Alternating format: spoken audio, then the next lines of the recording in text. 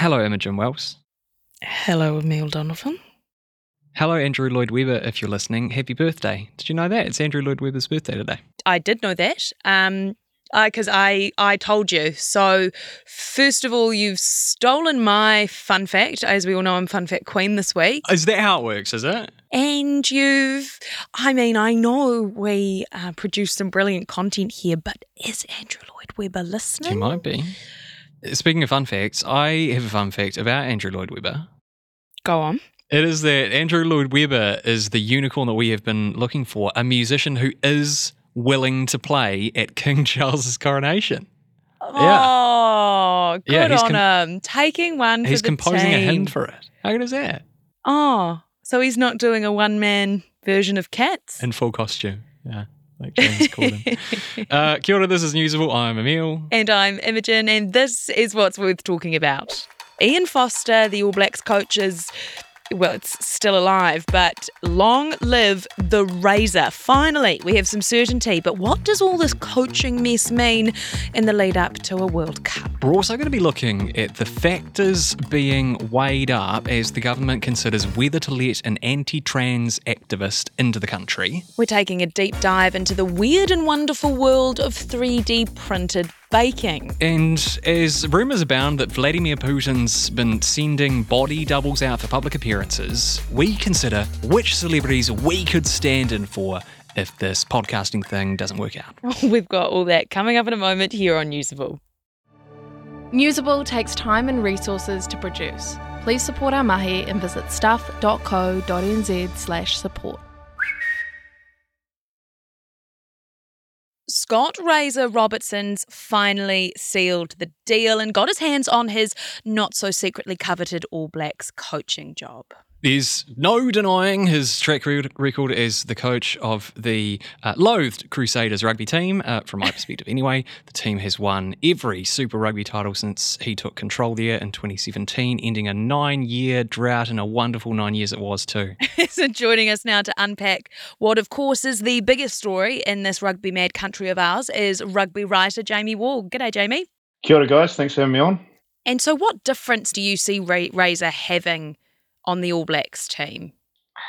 It's a great question because we're not really going to know until they start playing. I mean, the Crusaders are one thing. They are an incredibly successful side and they do contain a lot of All Blacks. But coaching Test rugby is something completely different. And it's something that Razor Robertson hasn't actually done. So that remains to be seen, like how he can adapt to that environment. I personally think he should be okay. But to be honest, the biggest change is not just for the All Blacks themselves, but for NZ Rugby as a brand and what his kind of outside the box, kind of fresh approach. He's not the usual type of All Black coach, really. He's a guy who breakdances after they win and goes surfing and there's a lot of interesting things from a coaching perspective that he's brought to the Crusaders that a lot of other coaches around the world have picked up on. And I think for them, it's kind of like a fresh start in what the All Blacks mean to New Zealand.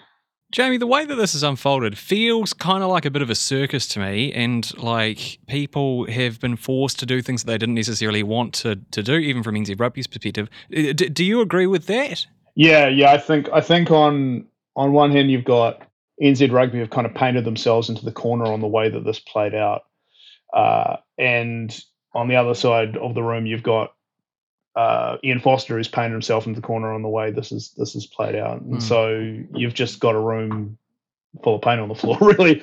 And this should have been dealt with last year, in August of last year, after the All Blacks had that horrible start to the season. And NZ Rugby had the opportunity to basically make a change that they are making. Do you think, but particularly mindful of Ian Foster, who is still the coach and will be the coach through the upcoming World Cup, do you think the way that this has played out may have an impact on the team and their chances heading into the World Cup? I think it's going to be really interesting the way that this plays out because there are definitely a lot of players in that team who are Ian Foster's guys. And, there was a situation last August after that Test win in Johannesburg that essentially saved Foster's career for the time being, where a number of players did stick up for him, had an impromptu meeting with New Zealand Rugby CEO Mark Robinson to express their views. So I don't see them having any different sort of views from the ones they expressed back then. Jamie, thank you so much for your time. Thanks, guys.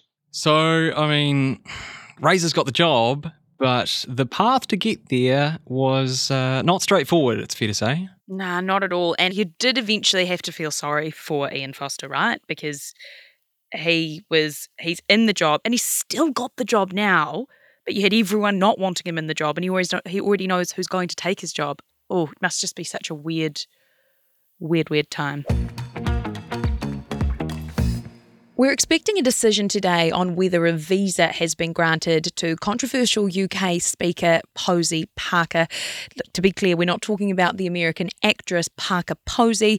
These are very, very different people. Emil, why don't you just quickly tell everyone who she is? Her real name is Kelly J. Keane-Minshall. She has become a very vocal opponent, it's fair to say, of trans-inclusive policies, stuff like, bathroom use and gender identification and so on. She, however, would object to that term. She describes herself as a women's rights campaigner. She's British. And I mean, my understanding, Emma, of the immigration settings is that if you have a British passport, you can just come to New Zealand without a visa, right? Yeah, so Immigration New Zealand has confirmed she has the right to enter New Zealand because of her British passport, but Immigration New Zealand also says that it's reviewing whether or not she should be allowed visa-free entry into the country in light of events that happened over the weekend. Okay, what happened over the weekend? Well, during Keane-Minshall's visit to Melbourne, there were clashes between pro-trans protesters and supporters of a neo-Nazi group. The right-wing protesters were carrying signs linking the trans community to child abuse. I'm not going to repeat what they said, but Keane-Minshall has told media that the neo-Nazis had nothing to do with her and that she abhors Nazism. So this is with Immigration NZ at the moment. It's still making a decision on this, and as we said, we expect that decision to be out later today, and once that happens, of course, we will have coverage on stuff.co.nz, so if you want more information up to date, just head there and check it out. If you don't have time to read the in-depth stories, or you just prefer to listen instead, The Long Read from Stuff is the podcast for you. Each week we showcase one of our excellent pieces of journalism, telling important or entertaining stories from the world of crime, sport, history, culture and more. You'll also get to hear from the journalists themselves about how they uncovered the story and how it came to life. So for your weekly dose of long-form journalism, beautifully read, subscribe to The Long Read from Stuff wherever you get your podcasts. Our tea chat yesterday about the rise of savoury snacks with a cup of tea has gained quite a bit of traction. Yeah. We were talking about whether the British tradition of a cup of tea and a bicky is in danger of extinction. Yeah, and we got some feedback from a colleague in our Auckland newsroom, Sophia. And Sophia points out that the rise of savoury snacks, particularly samosas, is actually probably a reflection of cultural shifts and changing demographics in the UK. Tea drinkers in the UK increasingly are Asian, and it's much more common to have a savoury snack than a digestive biscuit, I suppose. Which was, I guess we kind of should have thought of that. We should have done. I shouldn't have let my personal preference of a chocolate digestive mind, not a plain. Yeah, but that was an enlightening observation. So thanks for that, Sophia. Yeah. You know what is good with a cup of tea, though? Tell me. A bit of cake. But what if that cake came from a 3D printer instead of an oven? Magnificent. Yeah, you heard that right. And the man behind this is with us now, Jonathan Blutinger from Columbia University. Hello. How does 3D printing baking actually work? So it's similar to putting frosting on a cake. What we do is we have all these ingredients, we put them into different little food cartridges, and then our machine will pick one up, deposit it onto a platform that we tell it what shape to do, and then we'll hit it with a laser if we want to cook it, and it's pretty as simple as that. Do you need special ingredients, or what, do you just bang some supermarket cake mix, some Aunt Betty's you'd use here in New Zealand into it, press a button and away you go? Yeah, exactly. So we'll go to the grocery store, we'll peruse the aisles until we see something that looks good. Most of the ingredients are already in a paste form, but if they're not, then we'll usually just use a blender or whatever you kind of have in your kitchen, and we'll make it into a paste to print it. It's pretty simple. Jonathan, talk to us about the final results. Was the cake yummy? Of course, it was the best thing you've ever had. I don't believe you. I don't believe you. I know I said that sarcastically, but I didn't mean that. No, honestly, I get this question a lot, but really it's you get out what you put in. So if you start with really good ingredients, all of our ingredients were store-bought from our local bodega, as you have on every street corner here in New York City. So the quality of those ingredients is what you basically get out. And then what's kind of interesting is you can kind of layer it on a much closer level. So the flavors you get are a little bit different than conventional. So it was yummy. It was pretty good. I would have it again. Yeah. Wow. And I'm not a cheesecake guy either. why did you do this? Because why not? It's so cool, right? No, but really kind of the way we see it is whenever software touches an industry, it totally just propels it into different ways we never thought possible. You could see this with, hailing a cab on the street. We thought we needed Uber to have everything come right to our door or even delivering food. So this hasn't really happened for our kitchens yet. At least we see it that way. So we saw this as the first big step in turning software into kitchen and just kind of marrying the two together. Can you imagine practical applications for this that will actually help society at large? If this technology continues to develop, like what's your blue sky thinking on this? Yeah, I think a lot of people see this and they say, oh, this is. It's funny whenever I say food printing, people say, oh, is this going to solve world hunger? And the answer is no. It's really not. I think this is less about solving a problem and more about creating an opportunity. Right. It sounds really cheesy when you say it that way, no pun intended, but it really is like about creating new ways to think about how we can combine ingredients. I think I see this first for people with dietary restrictions. If you can take the nutrition approach where it's, tracking your food, tracking your habits, it can learn from you, be like a nutritionist and a personal chef all in one. Or in different markets, like in plant-based meats, where, we're seeing some movement there too, where you can actually replicate structures of real meat with plant-based ingredients.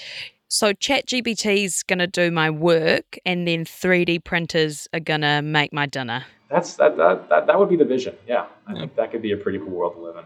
Pretty cool world indeed. Jonathan Bluitinger from Columbia University, thank you so much for your time. Thank you both. The world of 3D printing is just so exciting and mysterious to me, right? Like, if you had a 3D printer, what would be the first thing that you would print? I'd probably make a to scale statue of my dog Bean.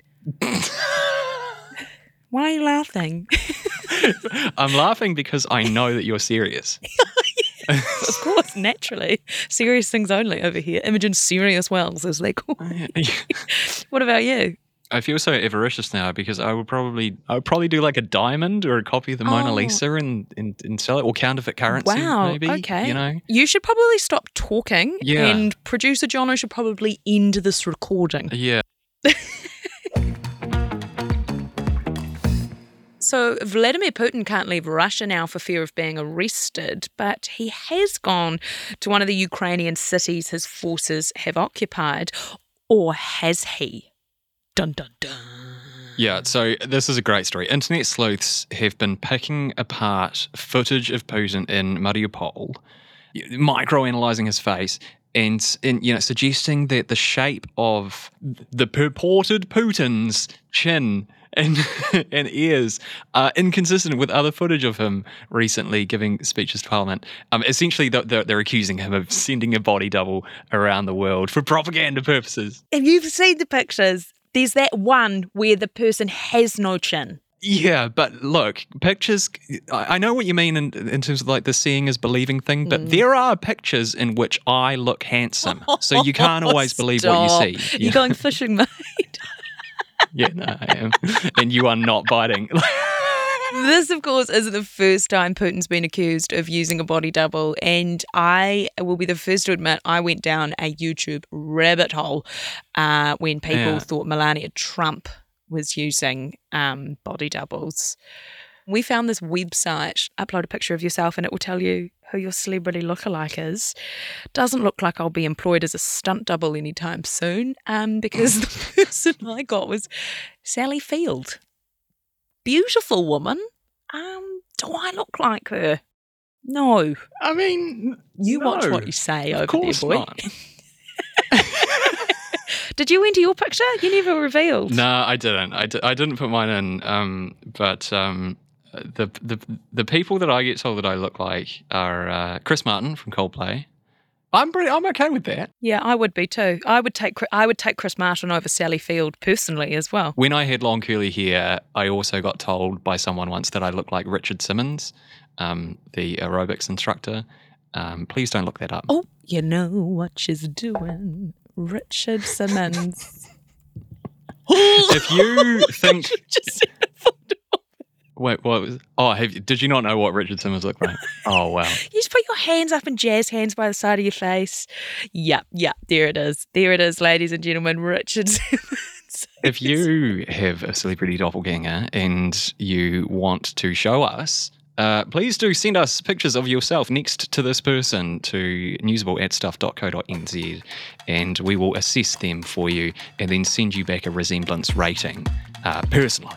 Send us your pics. We'd love to see them. That's Newsable for today. I'm Imogen Wells. And I'm Emil Donovan. If you enjoyed this episode, please do follow us on your favourite podcast player and leave us a rating and a review. It helps other listeners to discover us, and we would just really appreciate it. Even better, if you know someone who'd enjoy the pod, share it with them. Spread the Newsable word and have a great day. Bye. Was this episode of Newsable usable? Then back NZ News by making a financial contribution at stuff.co.nz/support.